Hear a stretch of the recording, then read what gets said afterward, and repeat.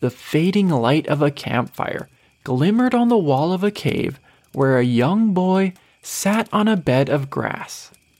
He was drained from the long walk to the ocean that day, so he leaned against his mother's leg.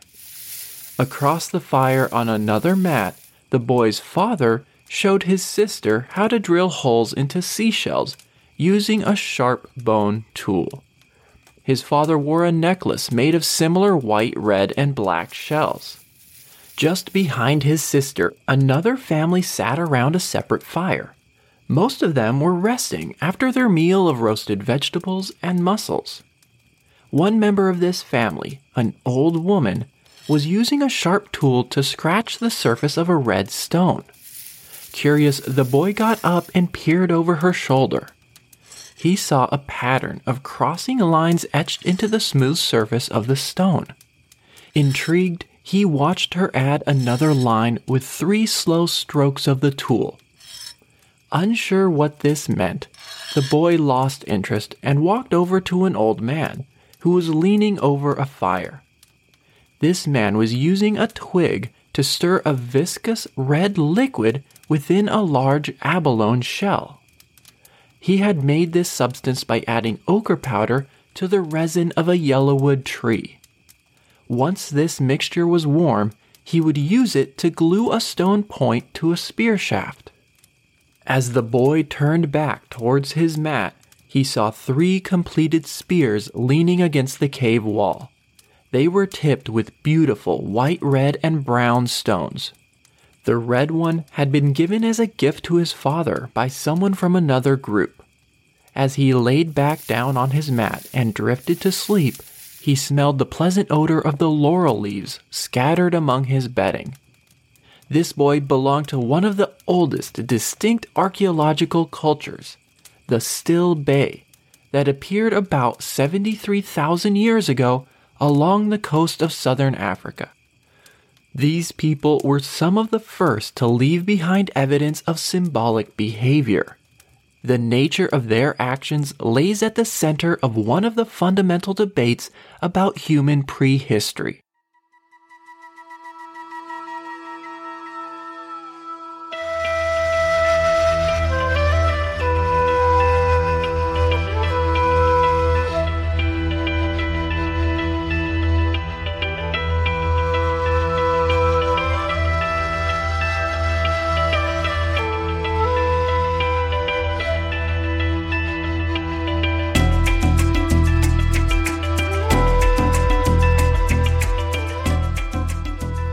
Welcome to Our Prehistory, Episode 4, The Middle Stone Age of Southern Africa. In our first 2 episodes, we explored the origin of our species, 300,000 years ago in Africa. We learned that the earliest Homo sapiens used more sophisticated stone tools than preceding hominins to create spears and knives tipped with points. They lived in small groups at low densities across most of Africa for hundreds of thousands of years. The apparent absence of innovation in culture during this long period has led some scholars to believe that early Homo sapiens lacked some form of intelligence possessed by modern humans today. In the next few episodes, we will move on to the second half of the Middle Stone Age. During this period of prehistory, human foraging bands across Africa underwent subtle changes in their lifeways. At times, new social dynamics developed that linked groups across vast distances. Symbolic objects and new technologies appeared and hint at a growing imagination and intelligence. Today, we will look specifically at southern Africa, which has some of the most well-studied and complex cultures of the period. Learning about the end of the Middle Stone Age brings us to one of the most hotly debated questions in the field of anthropology. And that is, when did humans evolve to have our current range of cognitive capabilities? This debate has been ongoing between academics for decades, and there are still substantial disagreements. But this question lies at humanity's foundation and its answer affects how we explain key events at the start of our prehistory. So before we get into the specifics of the Southern African record, I'd like to lay out the basic contours of this argument. One side of the debate proposes that humans evolved modern intelligence towards the end of the Middle Stone Age, between 60 and 40,000 years ago, much later than the first appearance of our species. According to proponents of this theory, a so-called human revolution was the result of a biological transformation in the brains of humans, invisible in the fossil record, that endowed people with new cognitive abilities. More complex language and symbolic reasoning were facilitated by an evolutionary rewiring of the brain. Under this hypothesis, these capabilities would have allowed human foraging bands to cooperate more efficiently and innovate powerful new technologies, which sparked the human expansion out from Africa about 50,000 years ago. People were able to adapt to new environments and successfully colonize other continents. One of the main sources of archaeological evidence for this theory is the presence of large quantities of prehistoric art and innovative technologies in Europe, dating to periods after Homo sapiens arrived there. Cave paintings, engravings, and ivory sculptures from the Upper Paleolithic period of Europe are unequaled at any previous time in prehistory, and seem to represent a new creative aspect of human behavior. Many academics dispute the theory of a human revolution occurring 50,000 years ago, and they do so for a few reasons. First, archaeological discoveries in Africa made in the past 2 decades have shown that simple forms of symbolism and inventive technologies predated the migration out of this continent. This new research has shown that sophisticated human behavior, including the use of complex tools, diversifying of survival strategies, and creation of group identities, started popping up more than 100,000 years ago. Second, some experts argue that complex behavior, like artistic production, may not necessarily be the result of a biological change, but instead might have been prompted by the circumstances in which people lived. For example, changes in the climate or in the human population size might have incentivized the adoption of new technologies and social practices. So instead of a revolution, they propose a gradual development of modern human behavior using cognitive abilities that evolved much earlier than 50,000 years ago. Part of the reason this debate has yet to be resolved is the ambiguity in the process of inferring behaviors and cognition from archaeological remains. Academics often disagree about what a specific artifact implies about its creator's capabilities. So with this debate in mind, let's get started exploring the life of people who inhabited Africa before some of them left the continent for good.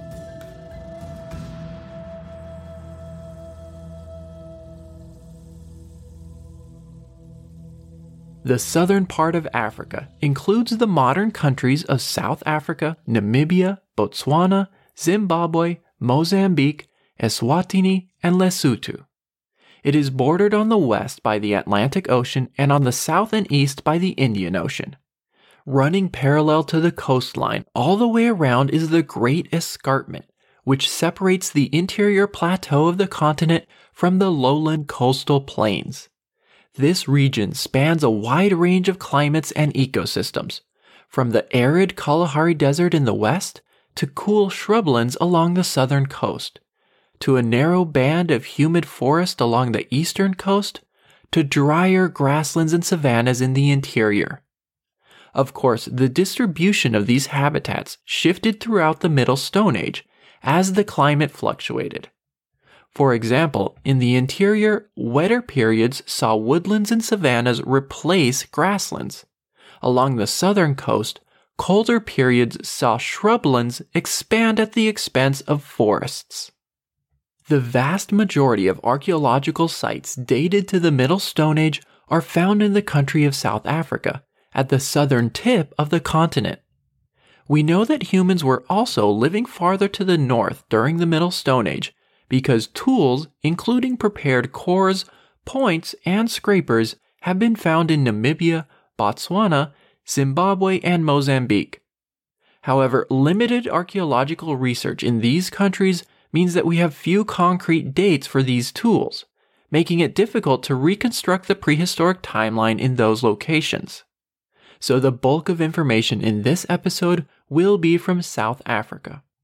We start our story today during the Ice Age that lasted from 191 to 128,000 years ago. This cool phase was one of persistence and continuity for humans in southern Africa. The environment in this region during ice ages was probably not too harsh. Average temperatures during the coldest years might have been around 11 degrees Celsius, 52 degrees Fahrenheit. Deposits of ancient pollen and marine sediments show that parts of southern Africa actually enjoyed increasing rainfall when the planet was colder. While this region did suffer arid periods during which the Kalahari Desert expanded, most of the time the environment in the east and south would have supported abundant plant and animal life. Based on the location of stone tools dated to this ice age, we know that human foraging bands lived in southern Africa and successfully adapted to a wide range of habitats. In the arid grasslands of the western interior, they relied on springs, rivers, and lakes as sources of water and prey. In the eastern savannas and woodlands of Zimbabwe, they made stone points and scrapers to hunt, butcher, and work the hides of zebra and antelope, like hartebeest and blesbok. On the coasts, foragers hunted a variety of grazing and browsing mammals, like eland, wildebeest, and springbok. We know that humans hunted these animals based on the frequency of bones with cut marks found along with the remains of human-made fires and stone tools. At this point in prehistory, southern African foragers mostly napped these tools at the moment they needed them to make a weapon, harvest the meat of an animal, or shape wooden implements. Napping refers to the shaping of stone tools by removing flakes. The improvisational nature of these tools is seen in their haphazard and inconsistent shape. Studies suggest that during this ice age, foragers usually did not transport stones beyond a few kilometers. Amazingly, these tools were very similar to those made in this region 150,000 years earlier. People continued making Levallois points and blades, much as early Homo sapiens had since the adoption of prepared cores. The longevity of this way of life for our species is remarkable and has led some scholars to suggest that these humans were lacking some form of intelligence that we possess today. While this ice age is marked by continuity, it also harbors interesting glimpses into the daily life of early human hunter-gatherers. About 200,000 years ago, in a large rock shelter referred to as Border Cave, near the eastern coast of South Africa, people made beds from layers of grass. These mats were about 2 meters long and were arranged next to their fires. This is the oldest evidence of plant bedding, and a close investigation of the remains showed that these mats were often remade by burning them and layering fresh grass on the resulting ash. This ash, along with aromatic leaves placed in the bedding, helped keep away pesky insects. Not only did they sleep on these mats, but they also worked stone tools and ochre while sitting in them, based on the presence of these materials mixed in with the remains of the bedding. These mats are evidence that humans were creating organized and clean campsites that they returned to repeatedly. Border Cave also provides a glimpse of the Middle Stone Age diet.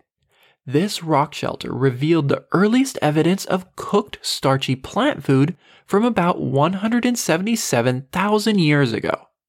The remains of about 55 charred, cylindrical tubers were found in ancient fireplaces and ash piles, suggesting that they were roasted in hot coals. It has long been hypothesized that starchy roots of plants must have supplemented other sources of food like meat for early Homo sapiens. In fact, there is evidence in our genes that our species evolved to digest starch better than any other hominid, including our close relatives like Neanderthals and Denisovans. We know this because many duplicates of the gene to produce amylase, one of the enzymes that digests starch, appeared in our genome about 300,000 years ago. In order to efficiently collect these wild roots, Middle Stone Age people probably made simple digging sticks. Not only were humans foraging starchy roots, they were also eating shellfish. Pinnacle Point Cave on the south coast contains the earliest evidence of human collection and consumption of marine food resources, specifically mussels. Based on the quantity of shells found in archaeological layers dating to 164,000 years ago, it is thought that this food resource was only occasionally collected and eaten at this site. But it shows that humans by this point had figured out how to extract food from rocky intertidal pools.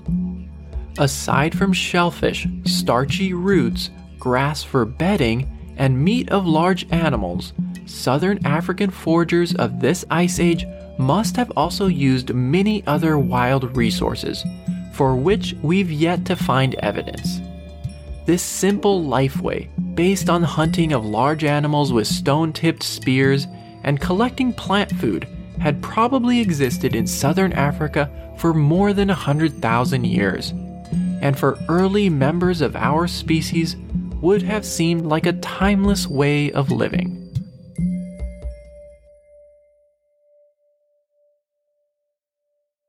128,000 years ago marks a dramatic shift in global climate and serves as a useful dividing line in prehistory. At this date, our planet warmed by more than 10 degrees Celsius over a short period and took the Earth from a deep ice age to a warm interglacial phase. This was the last time temperatures were warmer than they are today. Sea levels rose by more than 100 meters and flooded vast stretches of low-lying coastland. Humans living near the coast would have moved inland, and much evidence of coastal habitation during the previous ice age was washed away, lost to archaeology. Surprisingly, in southern Africa, this last interglacial doesn't seem to have impacted human groups significantly. After 128,000 years ago, people continued to live much as they had during the previous cold period. The types of stone tools they used didn't change much. Humans mostly made points and blades, which did not exhibit any regional style in their shape or production techniques. There's evidence from caves along the coast that people continued to forage, cook, and eat roots and shellfish. On the coast and further inland, they hunted similar species of antelope as they had before. One interesting discovery from the site of Florisbad is that humans there ate significant amounts of hippopotamus, probably by scavenging meat from these creatures when they died naturally. On the whole, human bands seem to have adapted to this new climate without radically shifting their technology or subsistence strategy. This sets southern Africa apart from other regions of the continent. During this last interglacial, as the environment in eastern and northern Africa became more favorable, there seems to have been a general increase in the human population and an adoption of new technology and social practices. The stability of human lifeways in southern Africa, in contrast to those further north, is probably due to the relative dryness of interglacials in southern Africa. Various paleoenvironmental records show that the amount of rainfall decreased around 128,000 years ago, which meant that the landscape during this warm phase might not have been that much more favorable for human life than during colder periods. In fact, pollen records show that grasslands replaced forests as southern Africa got drier. Human bands must have been able to successfully apply their existing tools to this changing environment. One way that people adapted to this interglacial was by hunting more grassland species of antelope and fewer animals common in woodlands than they had during the Ice Age. After 10,000 years of a very warm climate, Earth began to cool off. This process was gradual and intermittent, but lasted for tens of thousands of years. This period, known as the Last Ice Age, encompasses the end of the Middle Stone Age and the beginning of the Late Stone Age of Africa. It is in the midst of this cooling that unique developments in human lifeways and creative expression finally appeared in southern Africa. These innovations started slowly, but intensified at one of the coldest periods of the Last Ice Age.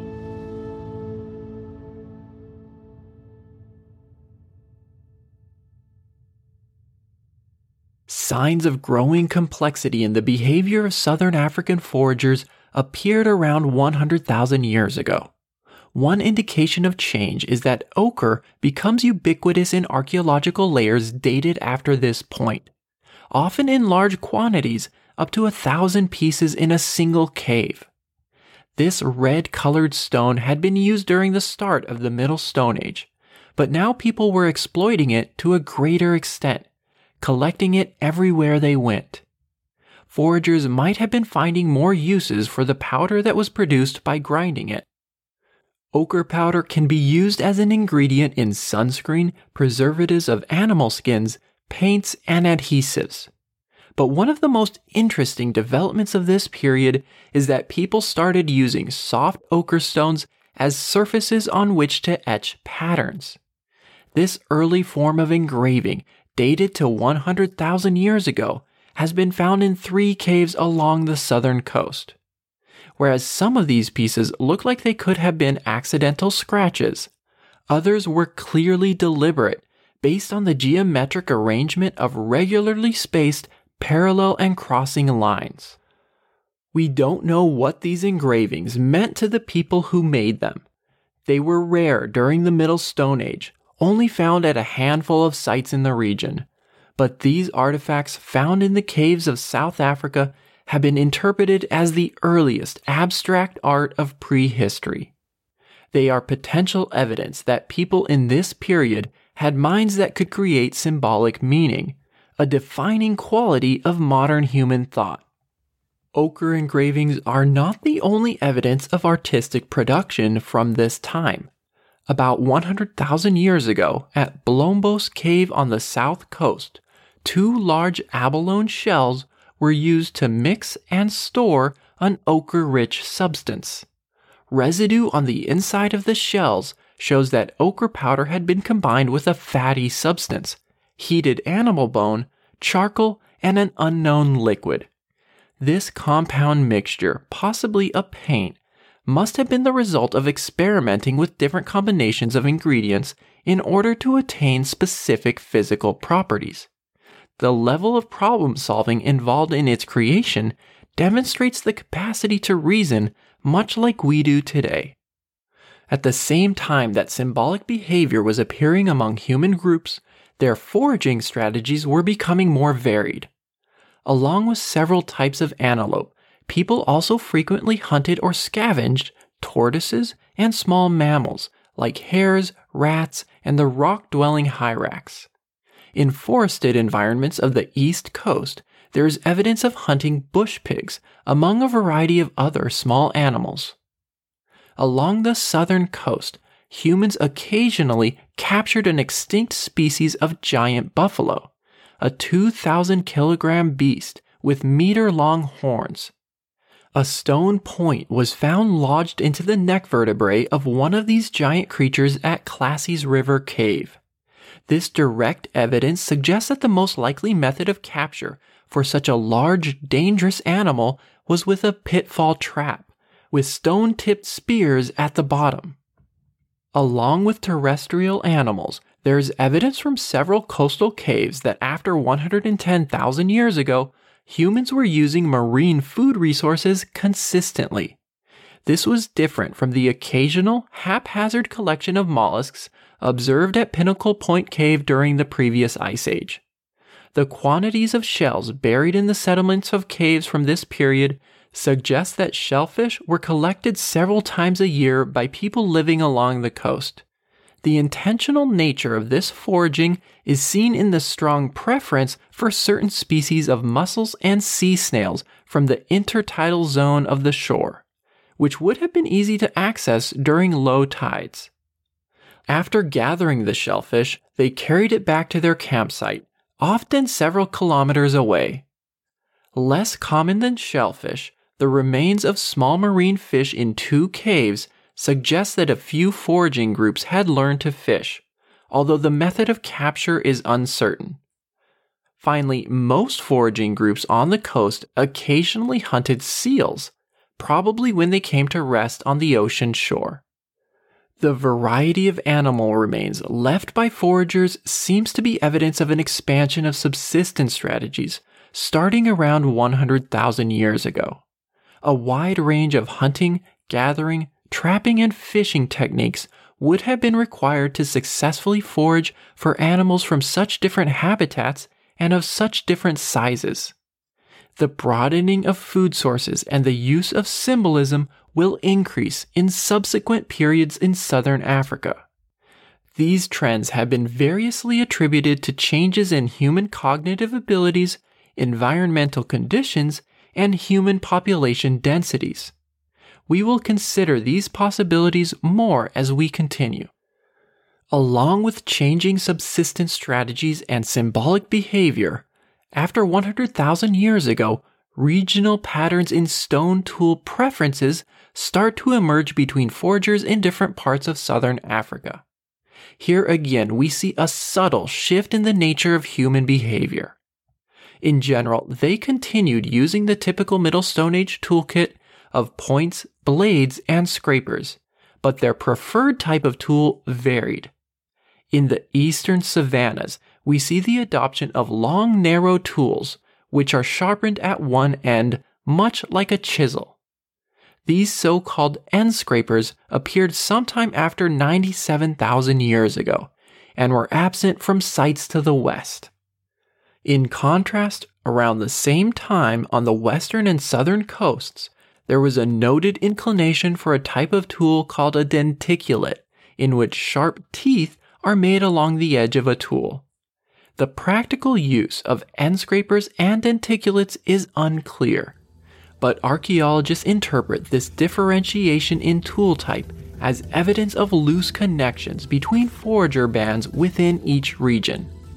People were not only passing down their stone knapping techniques to the next generation, but they were also copying the shapes of tools made by their neighbors.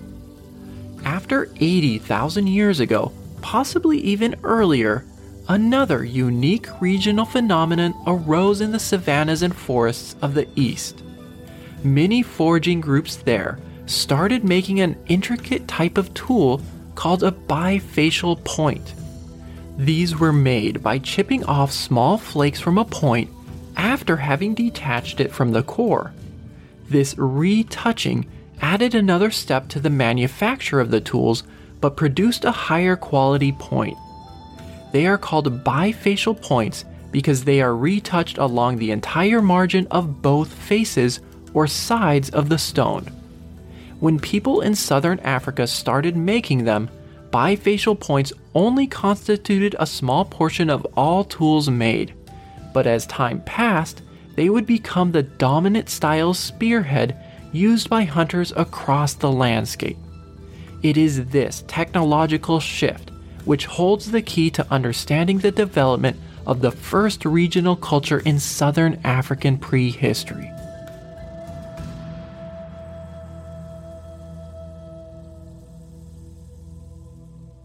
Sometime around 73,000 years ago, the Still Bay culture appeared along the coastal plains of southern Africa. As with many archaeological cultures, it was named after the first location where it was discovered. This is the first clearly identifiable set of technological and social innovations shared across a wide area by foragers in this region. These shared customs reflect strengthening connections between bands of humans. The defining feature of the Still Bay culture is the bifacial point, similar to those that had appeared sporadically in preceding millennia. However, starting about 73,000 years ago, bifacial points became the majority of tools produced and were made to a higher standard than before. They were between 4 and 12 centimeters long and shaped like an elliptical leaf, sometimes even ending in points at both ends. They were carefully crafted and often made of colorful fine-grained stones. These leaf-shaped points were used primarily to make spears and knives. The double-pointed shape might have been a design to facilitate hafting at the end of a shaft. Evidence of resharpening shows that they were valued possessions that were maintained over long periods. One of the amazing aspects of this culture is that these clearly identifiable leaf-shaped points were used by foraging bands that lived thousands of kilometers apart.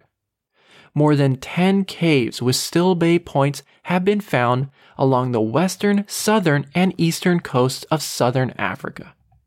Bifacial points have been found in Botswana and Zimbabwe and are thought to be from the Middle Stone Age, but since few sites there have been dated, we can't say if they were related to the Still Bay points.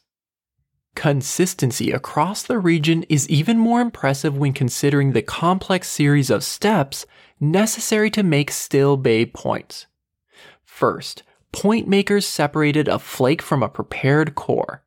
Next, they used a hard stone hammer, followed by a soft bone hammer for more control, to knap off successively smaller flakes until the shape of the point was achieved. Innovative techniques appeared for the first time in African prehistory in order to make these points, including heat treatment of stone in fire to improve its physical characteristics for knapping, and pressure flaking, which is the removal of tiny flakes around the edge of a stone tool by pressing a piece of bone or antler into it. Pressure flaking was used by Still Bay point makers to apply the finishing touches, which made their spearheads thinner and sharper. The difficulty of making these tools is attested to by the presence of many broken leaf-shaped points, which were failed attempts. A careful comparison of tools at different stages of production from the archaeological sites on the western and eastern coasts show that people were following the same manufacturing steps even though there were thousands of kilometers apart. This raises an interesting question. How did the knowledge of this complex technique spread with such consistency? Experts believe that the only way to transfer such specialized knowledge is for one person to teach another through demonstration, probably over an extended period. This conclusion implies stronger connections between foraging bands across the southern African landscape at 73,000 years ago than ever before. We don't know the exact nature of these interactions, but many archaeologists have proposed that at the beginning of the Still Bay culture, there was a growing importance of networks of exchange, which facilitated the sharing of technological innovations. Meetings between forager bands are common among modern hunter-gatherer groups and serves as occasions to swap or gift valuable items, negotiate the use of resources, and socialize. The knowledge of how to make leaf-shaped bifacial points might have spread along a network of forager bands that came into existence on the southern coast of Africa. Some archaeologists have proposed that the forests of the eastern coast were the source of the Still Bay, based on the early presence of bifacial points there. The appearance of this cohesive technology has even been interpreted as evidence of a shared language and ethnic identity. These leaf-shaped points were not the only technological innovation of the Still Bay culture.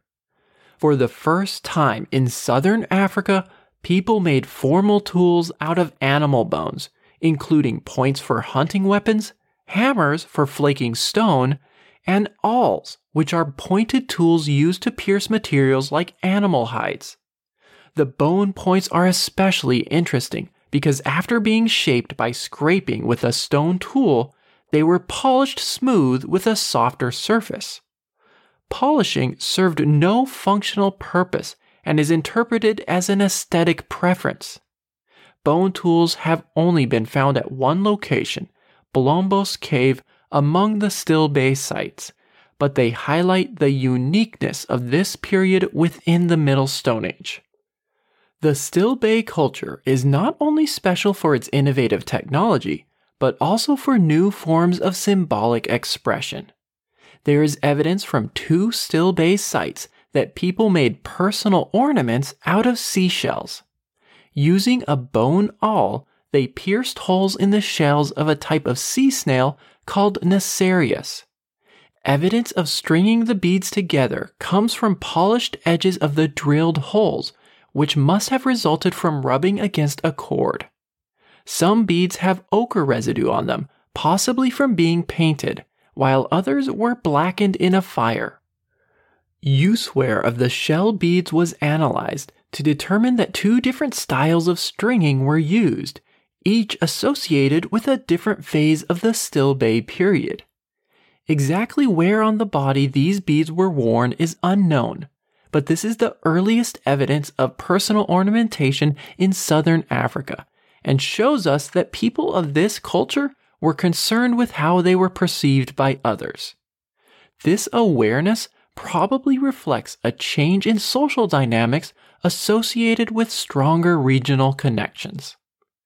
Another type of evidence for symbolic behavior is the presence of ochre engravings in Still Bay archaeological layers.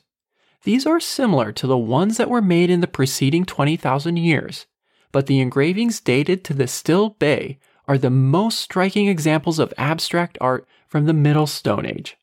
They seem to include the repetition of a cross-hatched motif with parallel lines intersected by regularly spaced diagonal lines. This design was not only engraved, but also drawn on a stone using an ochre crayon. The cause of these dramatic changes in technological practices and social dynamics during the Still Bay period is a mystery.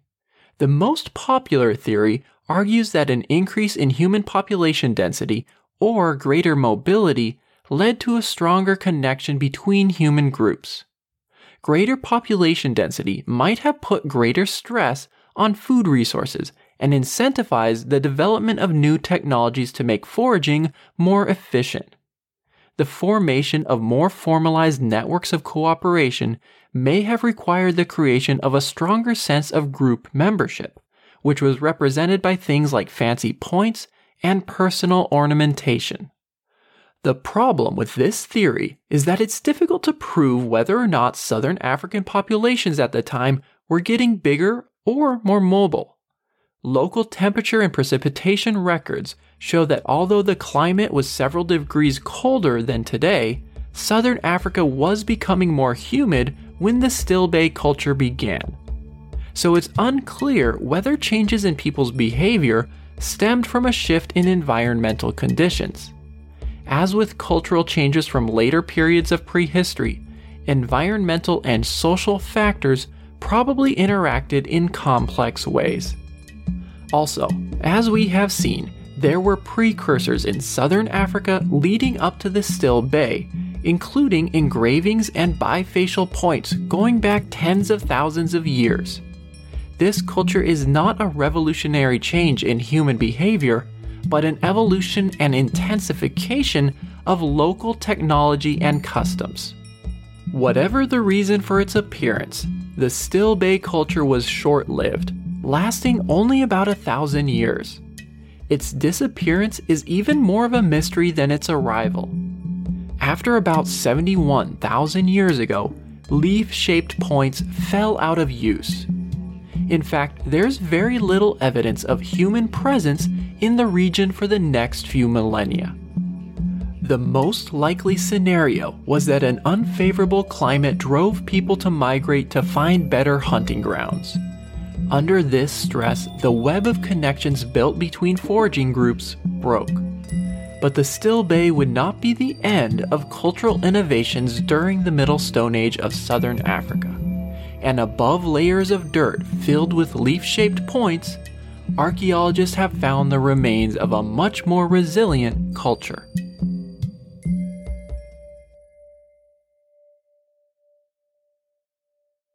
About 5,000 years after the disappearance of the Still Bay, a new, remarkably flexible culture emerged in southern Africa. The name given to it by archaeologists is Howiesen's Port. The people of this culture used innovative hunting weapons and new forms of symbolic expression. Unlike the Still Bay, the Howiesen's Port was not limited to the coasts, but also found inland across vastly different environments, like high up in the Drakensberg Mountains and the arid semi-desert of the Kalahari. Remains of the Howiesen's Port have been found at more than 20 sites in South Africa, Lesotho, and Namibia. Even tools from Botswana seem to share technological similarities with this culture. The spread of the Howiesen's Port to people living across such a wide variety of ecosystems demonstrates the power and flexibility of its technology, which may have contributed to the longevity of this culture, which endured for over 6,000 years.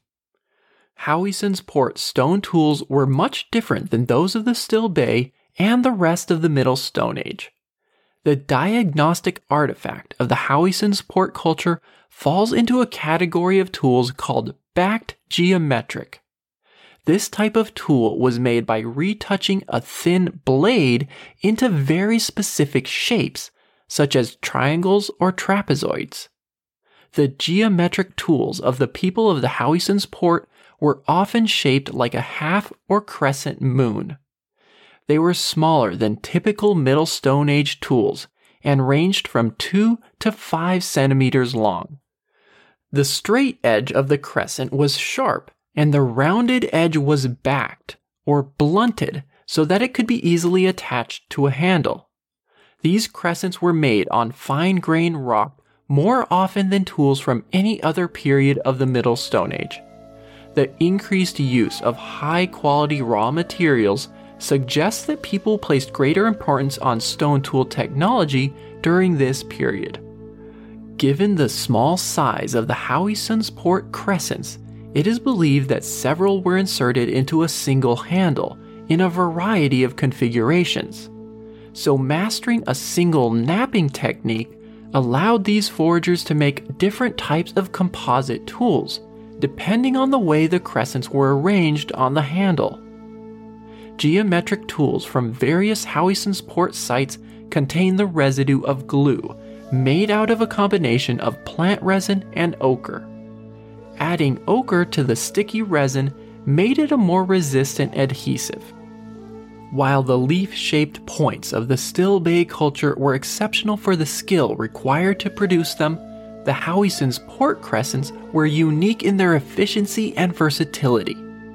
Archaeologists believe that the flexibility provided by composite hafted tools allowed people to adapt to a wide range of environments. In fact, the crescents varied in size, shape, and production methods from site to site, which suggests that they serve different functions for different groups. Back geometric tools are considered by archaeologists to be a very important technological innovation in the history of our species, and they are widely used later on in prehistory.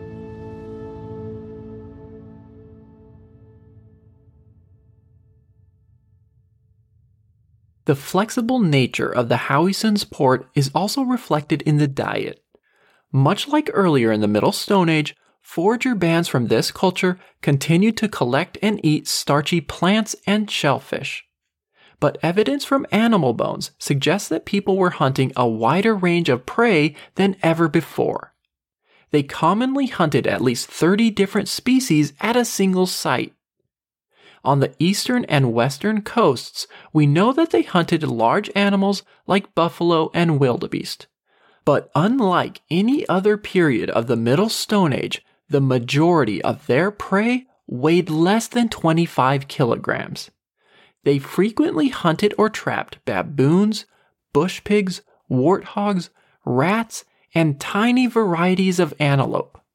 The favorite prey of the foragers of the eastern forests was the blue duiker, a miniature antelope weighing only 7 kilograms. The hunting choices of these people tells us something important about their culture. Pursuing smaller prey, like the people of the Howiesen's Port did frequently, is usually less efficient than hunting large animals, because a successful kill takes about the same amount of time but provides less meat. In fact, among many groups of modern hunter-gatherers, anthropologists have observed a preference for larger prey. This logic has led many archaeologists to suggest that Howiesen's Port hunters might have pursued smaller animals out of necessity, perhaps due to less access to large game. Fewer large animals could be the result of an unfavorable climate. 65,000 years ago, at the start of the Howiesen's Port period, the planet was especially cold, about 6 degrees Celsius colder than today, and similar to the Still Bay. Some experts have even connected the technological innovation of back geometric tools to the hunting of smaller animals under harsher environmental conditions. But how exactly southern African foragers use these crescents for hunting is the subject of much debate among experts. Some propose that use wear and impact damage on these stones indicate that people were using them to construct arrows, either as a point at the front or as barbs on the side of a multi-component arrow. Bone tools, including points, have been found at 2 Howiesen's Port sites. One of these has damage consistent with it being an arrow point. If these interpretations are correct, the people of the Howiesen's Port would be the earliest inventors of the bow and arrow.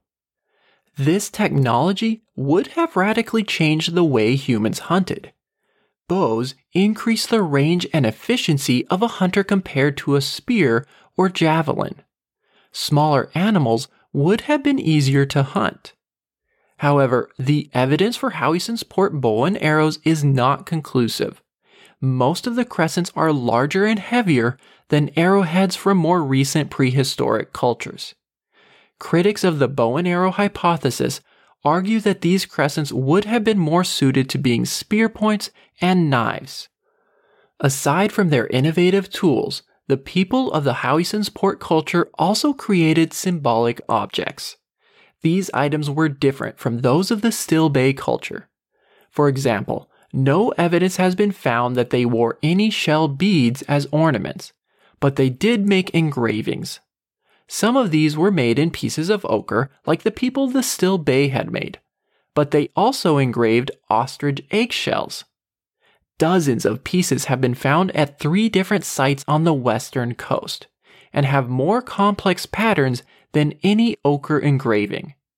Different motifs have been identified, including ladder-like patterns, and they change from the start to the end of the Howiesen's Port. Similar motifs were shared by people living hundreds of kilometers apart. This connection is the strongest evidence from this period that foraging bands were organized into networks of exchange, as seen during the Still Bay.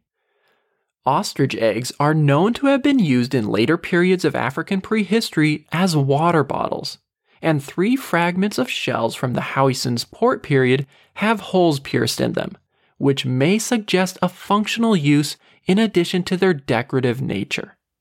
Finally, during the Howiesen's Port, people began engraving long rib bones of animals with a series of notches.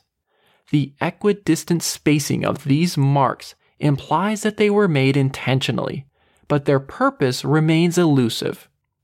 Interpretations vary from tools for abrading animal hides to primitive musical instruments to notational devices to keep track of the lunar cycle.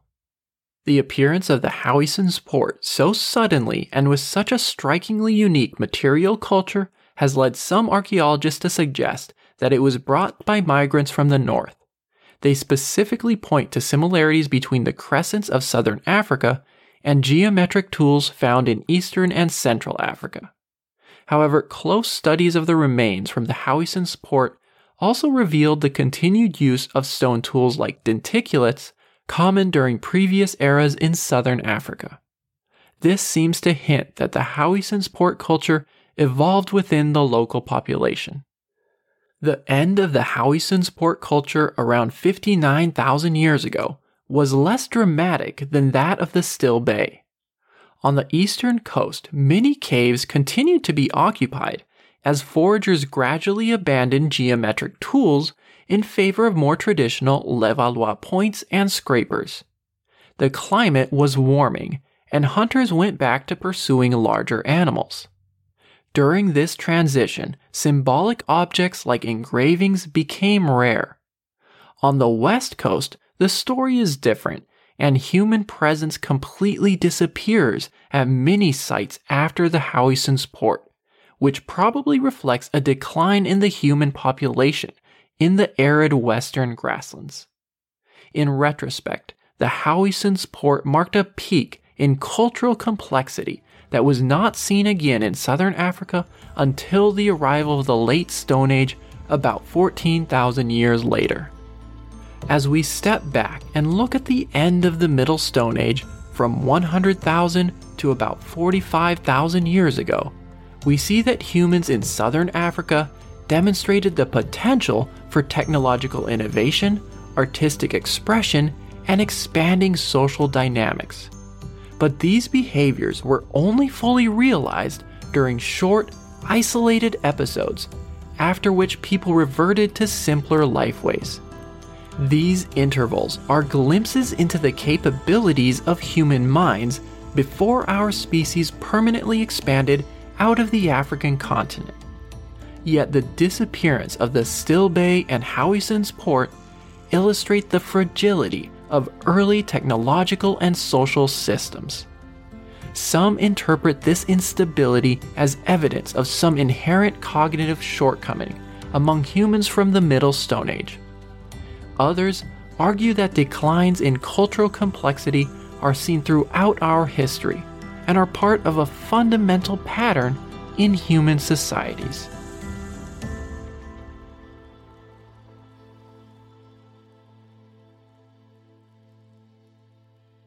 In the next episode, we will head up to Eastern and Central Africa and explore the trajectory of human behavior in the grasslands, forests, and mountains in and around the Rift Valley and the Congo River.